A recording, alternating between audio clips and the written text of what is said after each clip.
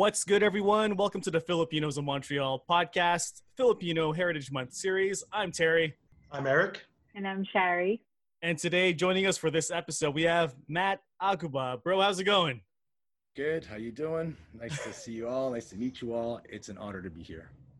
Thank you. You know, I'm really happy that you agreed to do this because I know that we would run into each other every now and then on Monkland, like as we're both going to work.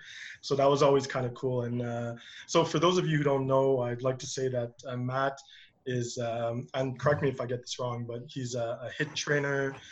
He's an indoor cycling trainer, personal trainer who I think really gives a lot to the people he works with. And you also have, from what I see from your Instagram stories, an interest in tattooing. I think I started doing some traditional hand poke tattoo. Okay. I found that as I get older, I'm starting to reconnect to my heritage. Okay. So so I'm starting to learn Kali. Oh, really? And because of the Aeta and the Igorot and those tribes that have the traditional tattooing, I wanted to kind of like capture that essence, the primal tribal essence, which is a very powerful, forgotten part of our community, and learn that style of tattooing, or and then basically offer it to the people. I might call you up on that, actually. No, same here. I've been looking into that too, man. Yeah, no, that's... Before getting into the nitty-gritty, question for all of us, I always open with a silly question. Favorite kind of cereal? Your favorite cereal growing up? Oh, growing up, it'd be Lucky Charms. Oh, Lucky man. Charms. Yeah. It was Lucky Charms or Fruit Loops for me. It was a tie. Yeah. How about you guys? Eric, Shari? I'm a little bit boring. I think I'm actually Frosted Flakes. That's still not boring, man. Oh my gosh, me too, with just a bit of milk so I don't lose the sugar. Yeah, just a bit. Just a little bit of milk. Well, the other question to that is, do you put the milk in first or the cereal first? Oh man. Cereal first, right? Yeah. I do cereal first, and I could just kind of measure how much milk I want, how crispy I want my cereal, and if it starts to get soggy, then I'll just add more cereal. So just I was a never-ending thing. Yo, that's what it is. Cool. Well, listen, Matt, you actually started touching upon it, like you're starting to reconnect with your Filipino roots and all that. Like, what led you to that? So we're talking about, like an art that's almost lost in terms of tribal tattoos, but what was your coming up as a Filipino in Montreal like? Okay, so I could say growing up, I grew up Filipino, but somewhere along the way I lost touch with it. I became whitewashed. All right. Okay. I think that's something that y'all could understand because of that sense of belonging. And also I saw a lot of stigmas and stereotypes in our culture, which I wanted to break away from. And so it took a lot of courage for me to do that. I had to really dissociate from my community and some of my friends. They didn't understand it, but it was a journey that I had to take, and a soul journey that I had to take to kind of figure out who I am outside the community, who my individual was. It was a long journey. And now that I know who I am, right, and I'm proud of who I am, and I'm older and I'm wiser, I realize that I need to reconnect. And so the ways to reconnect would be finding things that interest you and really hits you. So studying just the history of Philippines, even before the Spanish invaded, and seeing the uniqueness of our culture and the power of our tribes was one of it. And one thing that led me to that was Cali. And one of my older brothers, I could say my brothers, right? Because, we're all related in some way.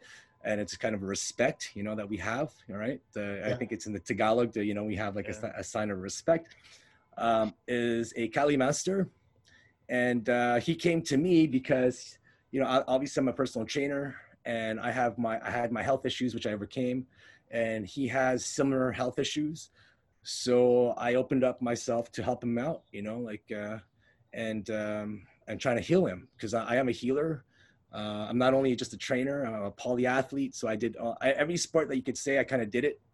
Okay. All right. And so, and I take that knowledge, and I take, let's say, yoga and energy healing, and my experiences healing, and I offer it to him, offer it to people that need it. Yeah. I think it's sorry. Just yeah, go ahead. Can you just like explain to us what Kali is for those who don't know or are not familiar with it? So Kali is a martial art, okay, and it derives with like stick fighting or knife fighting. It's actually very popular now. You see it in all the movies. However, it's not. I could say people won't really recognize it, right? It's still kind of underground. But any fighter that you talk to, like any real fighter, street fighter, police, military, they will know Kali because they've used it in their training. It's one of the most effective and simple ways and lethal ways of fighting, which made some of our fighters, one of the most highest regard fighters in the world in terms of military training. A lot of high-level military, like Filipino Kali trainers, go to different special forces, and they train the special forces in this technique.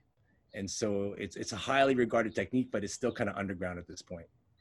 It's funny because I was talking with a friend of mine the other day, and she was getting vexed, like at the fact that in movies, so we see it often, because I remember when I was younger, her and we had trained a little bit in Kali too. And so you recognize it in some of the movies, but it's never acknowledged, right? Exactly. Like John Wick, for example. John Wick used so much Kali in terms of, with the knife fighting, for example, you'll notice all the movements, coming in. And so, and it's beautiful to watch because the movements are beautiful. And then when I started watching John Wick, or even movies earlier than that, and studying Bruce Lee and how, for example, the nunchuck was not a weapon that he used. It was actually like something that was taught by a Filipino to him. Oh, I had no idea. All right. Wow. Yeah. And so that's when I first started piqued my interest. I'm like, well, why isn't this stuff being heard? Yeah. And so I kind of did my own research and realized that there's so much that we have as a culture. I think someone told me this once, and I laughed, but I kind of believed it, because they say that the Filipinos are like the blacks of Asia. That's what they say. So if like, we're amazing athletes, we're amazing artists, singers, as I saw in one of the podcasts, the number one export of the Philippines are the people. People, right? Yeah. And so when I went on a cruise, I'd go to cruise at Chops, when I went on a cruise, the bands were Filipinos, the cleaners were Filipinos. Yeah. Anyone that was reliable were the Filipinos. And so that's where the culture comes from, right? And it's that underground culture. So now that underground culture is starting to come out, and people are starting to recognize Filipinos. And that big person that did that was Manny Pacquiao, I think, was one of the persons that really highlighted that. Definitely. So, and that's why, whenever we see him, we're just so proud, right? To see someone that made it, right? Yeah. Someone that kind of like broke the stereotype and made it, and like said, like through the hard work and being humble, and which captures pretty much the whole essence of Filipinos: hard work, humble, reliable, from the heart, and the people support that, so that's one thing that we love about that. I find it so interesting that you kind of took this journey, this path, like to leave, not necessarily leave, but you left the Filipino community behind to kind of find your way, but on your path you found your way back, but in the way that you saw fit, I guess. Like, was that the plan? Was that like to leave to find out what it was, or just to kind of... Honestly, I don't know where the journey lies. The path will take me where it's going to take me. I think everything comes around full circle. All right. And so now that I know who I am as a person, I'm confident with my own uniqueness and my personality. I was able to kind of like shed all the negative parts of growing up being negative Filipino, and kind of approach it with a mature way. And I started just by whatever started my interest, what sparked my interests. you know, Okay. and then slowly it started getting into like politics and other things and world issues. And so now I'm kind of a bit more on top of what's happening worldwide for Filipinos. I'm kind of like more connected. Yeah. But in terms of community, I'm still not really connected to the community. I was kind of like, you know, it's just kind of a journey for myself, a personal journey for me. Okay. What were some of the things that kind of took you away from the community in the first place? If you don't mind getting into it a little bit. I don't mind getting it at all. You know, I just hope some people don't get offended by this, but it's all love, man. It's all love. So you know, I grew up really as a proud Filipino, and it had to do with family, right? Yeah. It had to do with like the weekend dinners and the gatherings and celebrations together. A lot of, I find the strength of the Filipino traditions come with family. All right. But when the family's broken, that's when the tradition gets broken. That's when you kind of veer away. All right. So when my father died and I was 11, I started to see the infighting. Okay. And I was pretty much the oldest of the family. So I had to emotionally support my mom. So then I started to see the conflict behind the veil that was put, right? And I started to see the stereotypes and a little bit of the racism and a little bit of this and that, and it, you know, and in family fighting, and I just kind of veered away from it because I thought family should be there through thick and thin, but then, you know, it was just a contrast to that. So it felt like a big lie to me at that point. And so then from the father dying, you know, like we would go to church. Church was a big thing in our family. You know, we were like devout Christians and Catholics. I was an altar boy. And that lent me some support at first. My mother was deeply into the church, which, you know, like that's her thing. And I'm happy for her for that. But as I saw, like I started to know who Filipino, like other Filipino families and in knowing like what they're going through, and then the charade they would put out, you know, like, oh, we're such a good family, we're like this and that, and they go to church and everything this, but we know what's really going on like behind it, right? And it's just like a big like a show almost, and I just didn't like to be part of that. I was like, nah, that's not how I want to be. That's not, you know, I'm not gonna jump on the bandwagon. And so I was kind of like the first ones to like to leave, to like not go to church. You know, that's a big thing, you know, you're like, that's your mom says like, oh, you have mass at 11:30, and I'm like, no, I'm gonna go watch NBA Inside Stuff. And so, was it Ahmad Rashad back then? I don't remember. It was Ahmad Rashad back then, right? So, and so just breaking away from the church was also kind of like breaking away from the community. And so my only connection after that was playing basketball. Okay. And some of my Filipino friends that I went to school with, but which I grew up with. And as we got into college and stuff, like we still remained friends, but we took different paths. Yeah. And so their paths still stayed with the community. And I started to do like other things. That's kind of, I broke away from basketball. I'll tell you a reason why after that, but I broke away. Please. And I started, I met like a group of guys, a group of like white guys, you could say. And we really connected. And I wanted to, and I'd watch, I think my first thing was I watched Point Break. It was one of my big movies, a big thing. I got like Bodhi over here on my hands because he was like a character I really connected to. Because when I watched that movie, I was like, where are the Asians people there?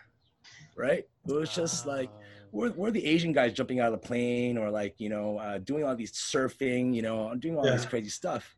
So I was like, I wanted to be that guy that represented like, that guy that's going to be in that, you know, because there was no one in there. So I wanted to be that guy. I wanted to kind of to take that step out of like, okay, we just play basketball and we go to like, I just wanted to be that other guy. So that's how it broke out, you know, but I could tell you there's layers that built up to that, you know, and it's I'd imagine there's layers. I mean, after years, was it, what was I going to ask? Like, so when you broke away, like how difficult was like, did you know you were breaking away at that point? Like you just kind of like it was a slow buildup, you know. It was a slow buildup. First of all, like growing up, I didn't really date any Filipino girls. I grew up predominantly in a French neighborhood and a white neighborhood. So then I started dating white girls and French girls and this and that. And, you know, there was always a conflict there because, you know, my parents like, oh, should just date Filipinos and stuff like that, which first of all, that kind of gave me a bad taste in my mouth. I couldn't just be free to love who I wanted to love. But like my last connection, my strongest connection to the community was basketball, the PBM, and like, you know, so then it came down to like the West Island, South Shore, like rivalry, right? Here we go. And come down, okay, so and obviously like we had like amazing talented players, right? Like we had David and Keith and all those like these amazing guys from the West Island. You know, I got much respect for those guys. And we had amazing talent in South Shore as well, right? And we were known as the bad boys, right? Like like we were really, I don't think a lot of people liked us because we won a lot and we trash talked a lot. And being a single, like being the I didn't have a father at that point, so my idol, and I played just like Michael Jordan, so I trashed like Michael Jordan. I played the mind games like Michael Jordan. Like I studied him and I see what he was doing and I was doing it to the players. And it came to a point where like you know, they would play like a box and one, where they would like have like a box and then there would be a guy on me. So the guy was on me, I would just mentally torment him. Like I would score on him, like, you can't stop me, you can't do this, you can't do that. And it came to a point where we had a really heated game between West Island and Bo Abenohar, okay? We all know Bo. Bo was on a breakaway for like a breakaway, and Keith was like running right after him, you know? And it was such, he went up for a layup and it was such a dangerous play where Keith kind of deliberately pushed him, you know? It was like the emotions were heated. So like they both hit the wall. And we all stood up and we started to clear the bench. All right, both bench cleared. Okay, so the kid, you know, all the kids are kind of like infighting kind of thing, like grabbing and pulling. And what got me was that there was only one parent that came out of the sidelines, and he came for me. Right, he grabbed me and he pulled me and ripped my jersey. And he was like, and I was like, yeah, you want a piece of me? I'll give you a piece of me right now. And at that point, that's when I kind of broke, because like, I thought like, you know, all right, you know, like everybody's here for love, or like even the adults would be like, you know, let's have some peace. But I got some, it became like a real enemy at that point. I started to regard like, okay, you know what, you want to fight me? You're my enemy at that point. So that's the point where I kind of broke off, and I stopped playing basketball at that point, because it just gave me a bad feeling, you know? Okay. And so it was a sad moment in my life where I kind of let go of basketball, because I was super talented in it. I had scholarships for it, but really? It was also, I had scholarships, you know, for Dawson and stuff like that. And then I just realized, you know what, I think I'll take a different path, a path that's going to, that's out of anger and out of like that kind of rage, you know, because I'm still growing up.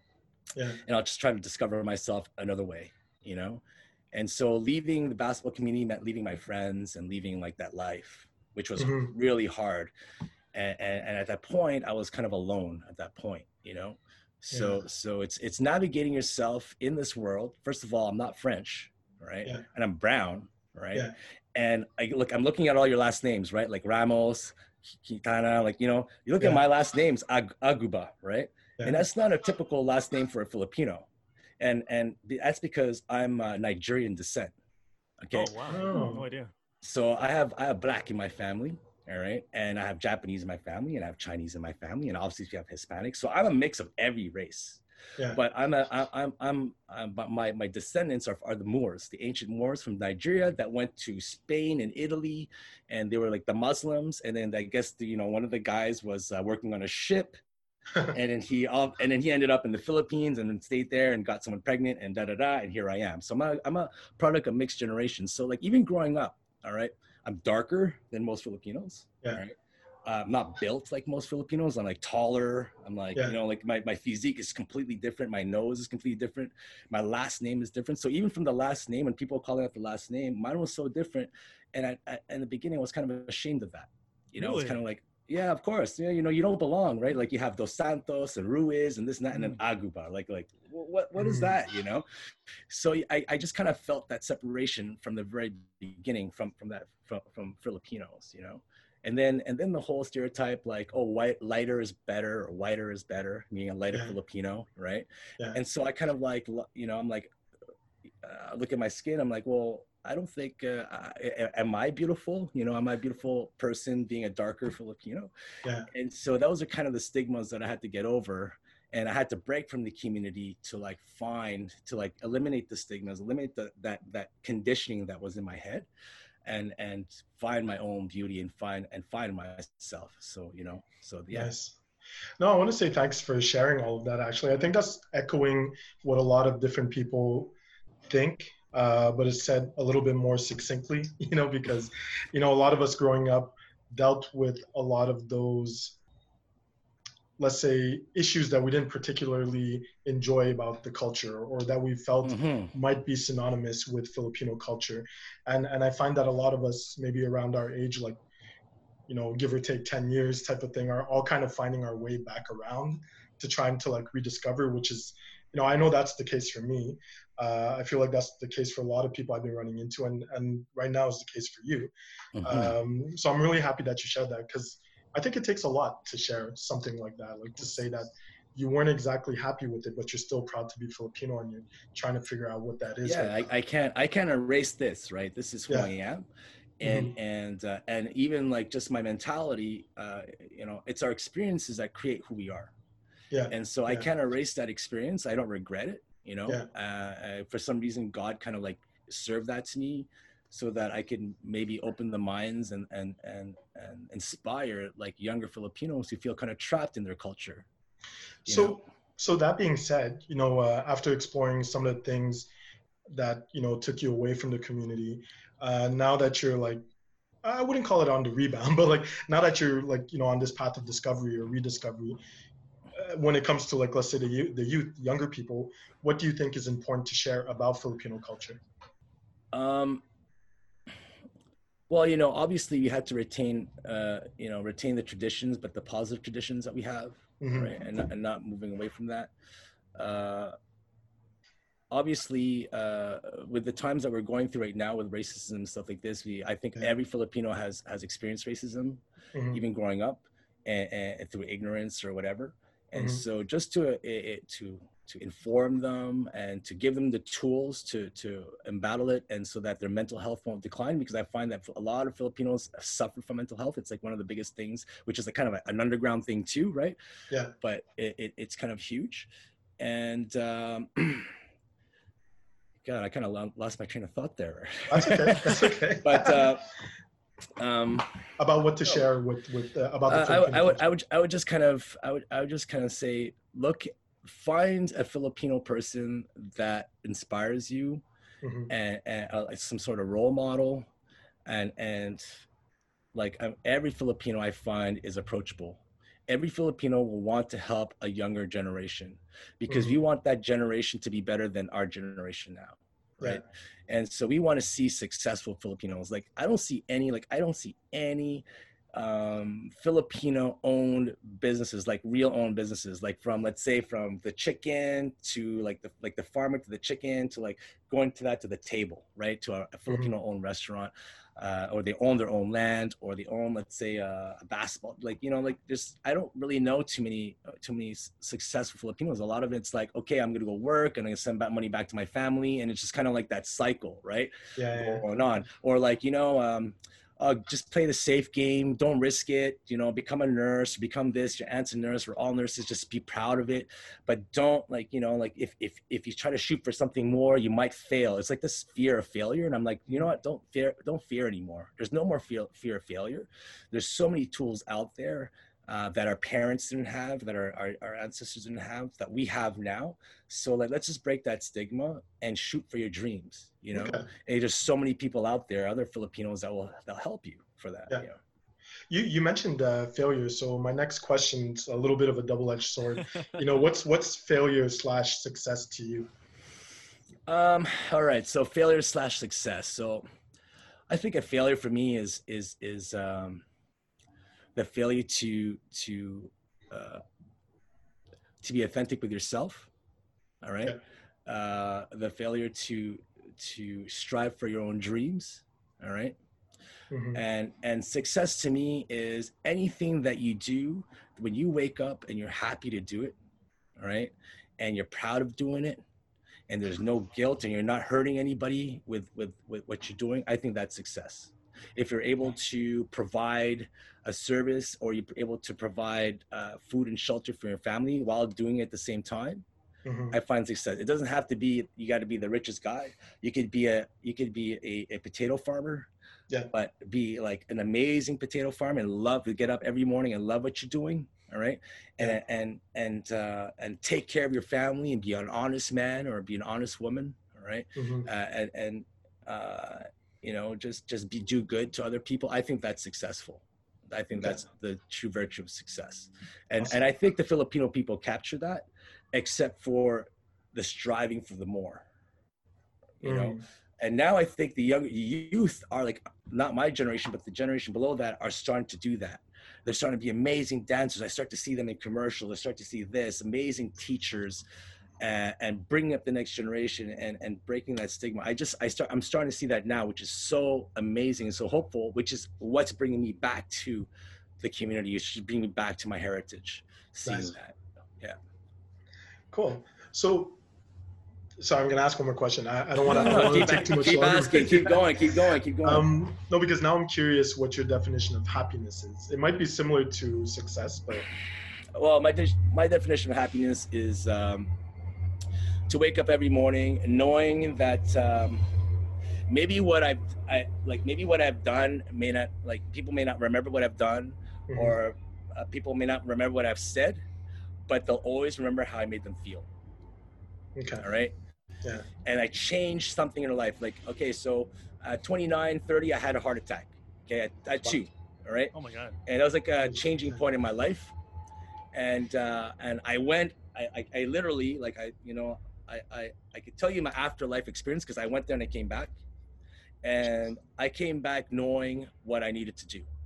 And what I needed to do was to serve people, to be a teacher, and to provide an experience for people to help them elevate themselves. So that's my mission in life right now, is to help elevate other people and to teach them and to help them out, help heal them, whatever obstacle they're going through, whether it be chemo, whether it be some sort of mental disease.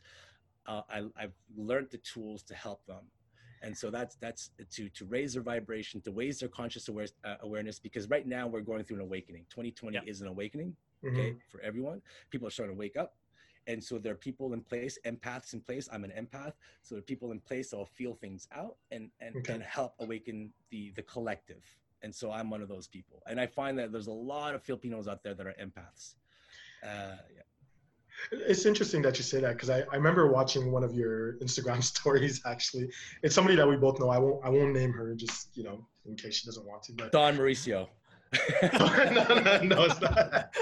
No, but I saw you training her, like, you know, training. And then I think there was one time where you actually went, I think, to like a Whole Food store, like a grocery store. Yes. Like you were going like that extra step of like, okay, this is what you want to eat for this. This is what you want for that. And like, I don't know, it just seemed very immersive, kind of connecting with what you're talking about in terms of, you know, just trying to help, trying to teach, trying to elevate, you know, take what you know and impart it on other people.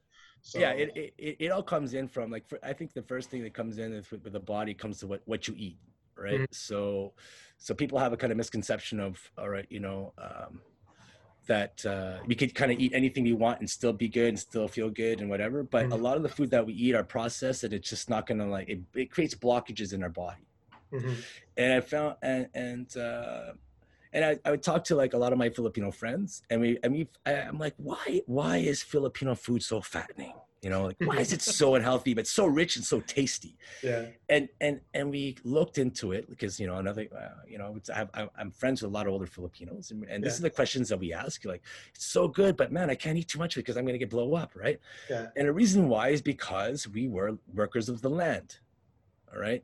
We worked land. All right. Back in the day, we were all farmers. We worked the land. We were hard workers. So we needed that sustenance to keep us going, because we didn't eat 3 square meals a day. We probably eat 1 meal and work the land for like 10 hours. So we needed that rich food. We needed that. And we ate what's available to us, you know?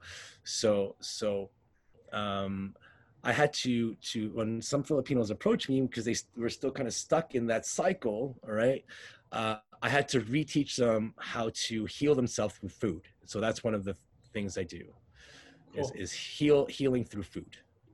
Nice. All right, well, listen, I think before we hit our next segment, which is going to be fun and interesting, do you guys have anything you wanted to ask, anything to share? You know, I got a question. I love hearing, you know, people's journeys that they take to kind of find themselves. You have like this level of self-awareness, bro. I'm curious to know, when did you become more self-aware of who you wanted to be, and when did you kind of start feeling like, okay, I'm on my path to authenticity?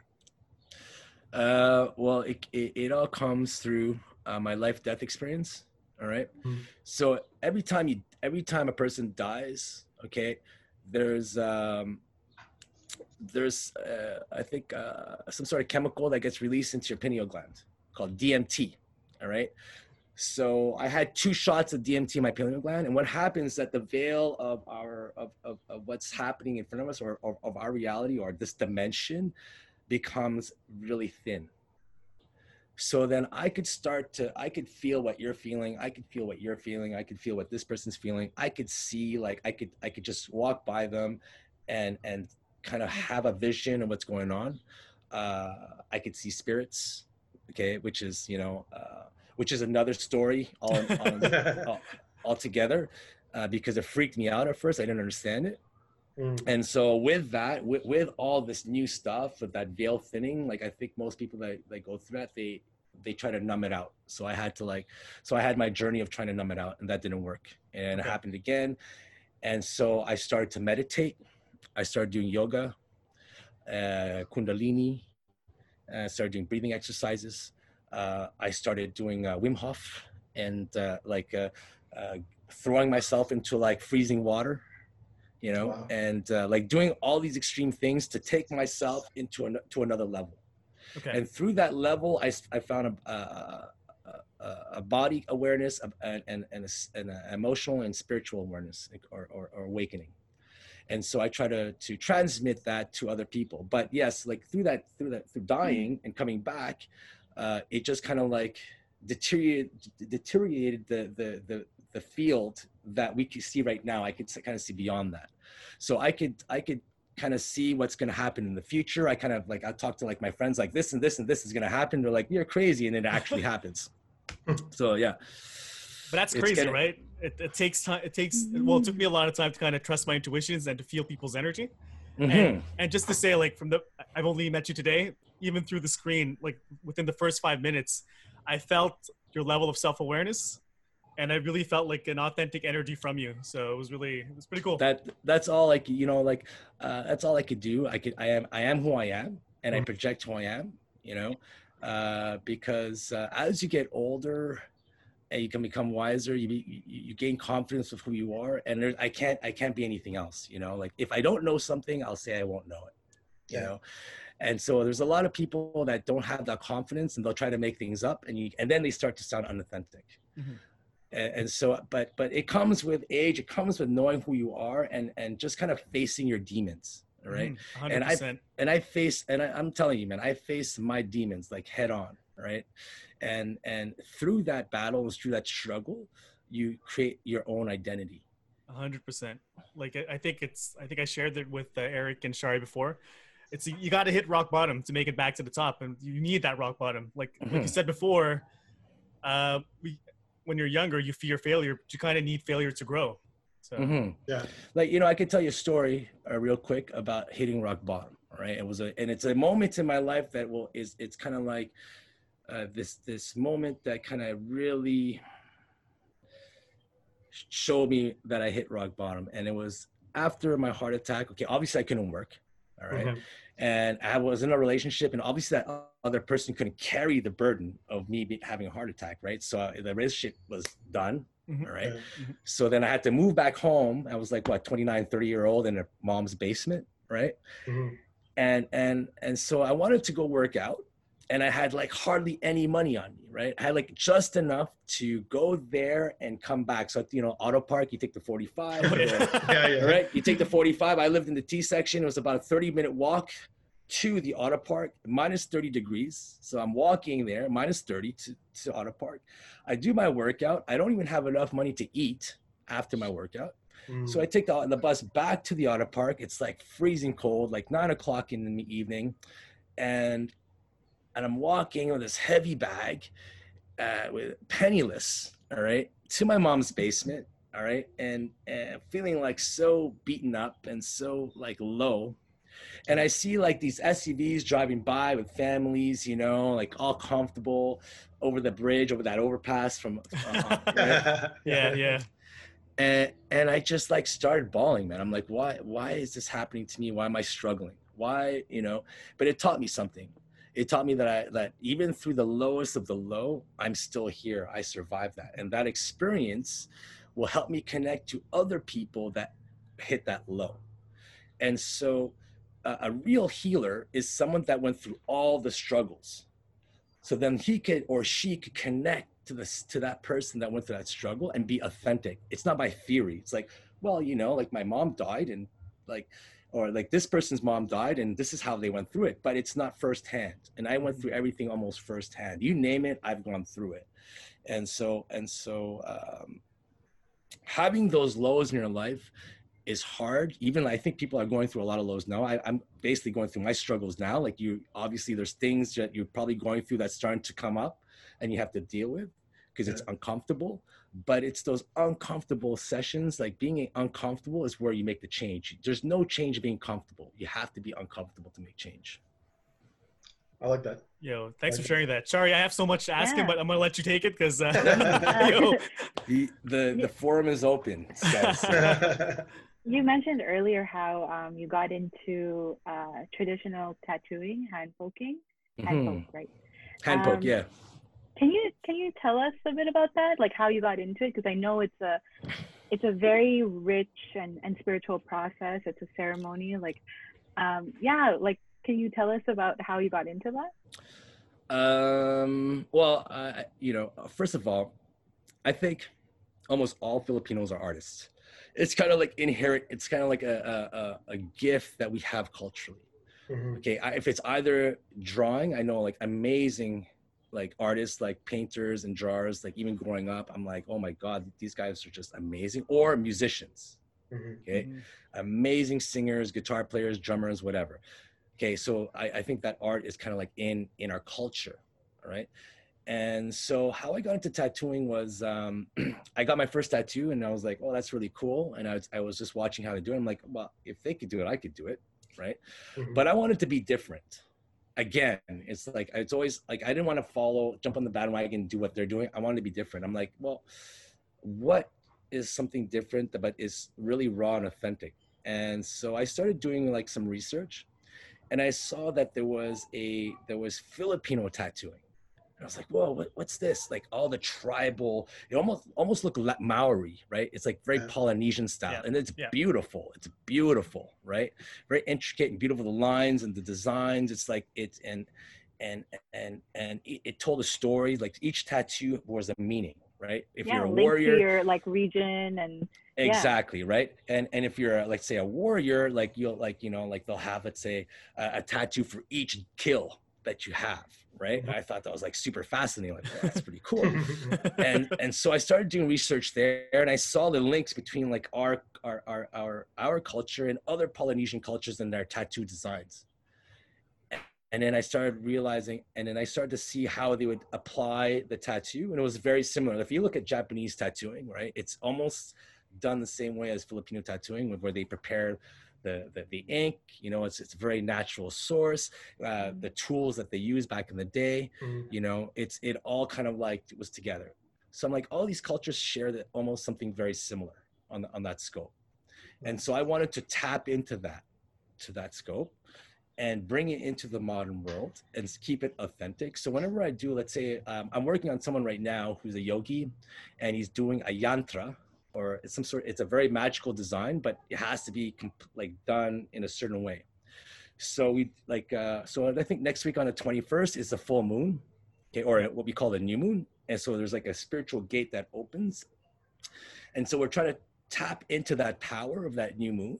And I'm gonna, and there's a certain, so what I do, I'll sage my ink, and there's some a mantra that I'll have to say to bless the needle and bless the ink. And then there's other mantras I'll say while I tattoo, right?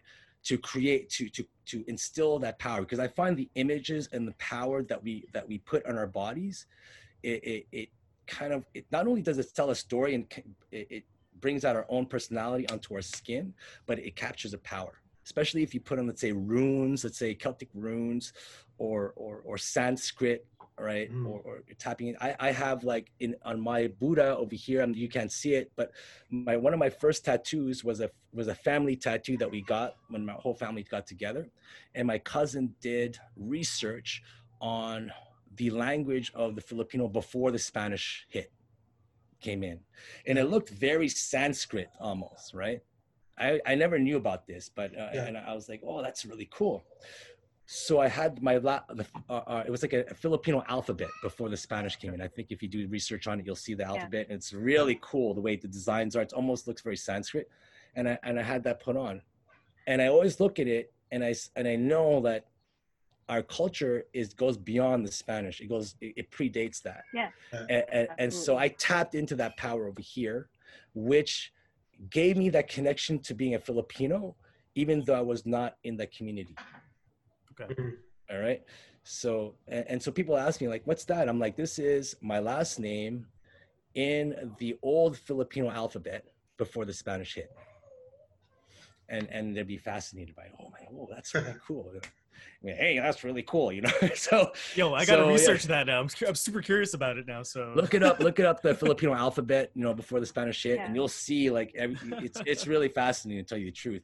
And so, you know, like let's say the Spanish, or like the South Americans, or like anything where the Spanish kind of conquered, they eliminated that culture, like the native Indian culture. The native Indian culture was very spiritual, very like a part of the earth. And I found that the tribals of the Filipino tribes are also respectful and very and connected to the earth. And so we lost that connection to that earth. We're kind of like, I find we're kind of like lost right now, because we're just, you know, people find some sort of connection with God and Jesus Christ, but but our culture kind of predates that, you know. And so, and when I started hearing, for example, when all this stuff with the priests going on, I was like, I couldn't align myself to that. And so I had to I had to break away from all this. That's where I break away from the culture as well, because it was very linked to Catholicism, like hardcore, you know. If you look at the videos of the Philippines, sometimes when they do like for Easter, they reenact the thing of Jesus Christ.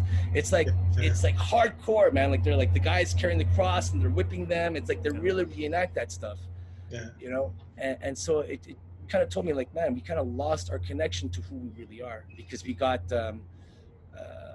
like the Spanish wiped out our culture almost, you know. And so that's what I'm trying. So that the whole tattoo thing is kind of like my connection to the culture before the Spanish hit. Wow. That's a cool gateway. Totally. Thanks for sharing. Yeah, thank you. Are you guys ready for the next? I want to see your answers for the next bit. I'm sweating a little bit here. So, okay, Sherry, I think you're gonna do the. So she has like a little foghorn on her. Okay, let me know if you guys hear this. I think I heard it. Yeah. Okay, I heard a little. It's very faint.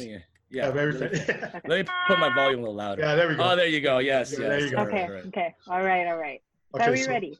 Yes. Yeah. So answer as many questions as you can in the next minute, and she'll let us know when the minute's over. All right. Okay. Ready, set, go. Favorite Filipino food? Adobo. Okay. Go-to karaoke song? U2, I don't know, something by U2. You favorite spot in Montreal? Lachine Canal. Nice. Celebrity crush? Oh my God, just too many of that. I could say Catherine Zeta-Jones. Cool. Do you have a Tito boy in your family? Yes, I do. How many do you? I have one, but he encaptures the essence of Tito boy. Yeah. Favorite pair of sneakers? Oh boy, I say my Spiz like Jordans. Cool. Favorite old school jam? God. Watchtower by Jimi Hendrix. Nice. What are you watching on Netflix right now? Damn. Nothing. Oh, Zero. Okay. I think right now with what's going on in our world, we're living in a crazy fiction episode. There's like so much that's happening right now that whatever I watch on TV, it doesn't even compare to what's happening right now. So I'm really like immersed with like politics and world events and community events and how that kind of like ties in together. Cool. Nice. Yo, Matt, thanks again for coming on today and sharing everything that you did. Before closing out the episode, is there any shout outs you want to give out to a person or give an awareness to an organization? Okay, well, I wanted to always give a shout out to the Flores brothers, for example. They're super inspirational to me. They are the epitome of what a successful Filipino are. All right. They're not only multicultural, like having multicultural children, but they followed their dreams. They're like extremely successful. They always give back to the community. And they're always a positive. They're like, when you see them, they're always positive. They're always like, I always when I tell people who do you find a successful Filipino, I'm like, look at the Flores, at Flores, because they went for their dreams, and their work ethic was like aligns with the Filipino work ethic. They're always connected to their culture. They always promote their culture. And they always give back to community. So that those guys are the ones. Yeah. Cool. Yo, man, thanks so much for that, guys. On behalf of Filipinos of Montreal, we out.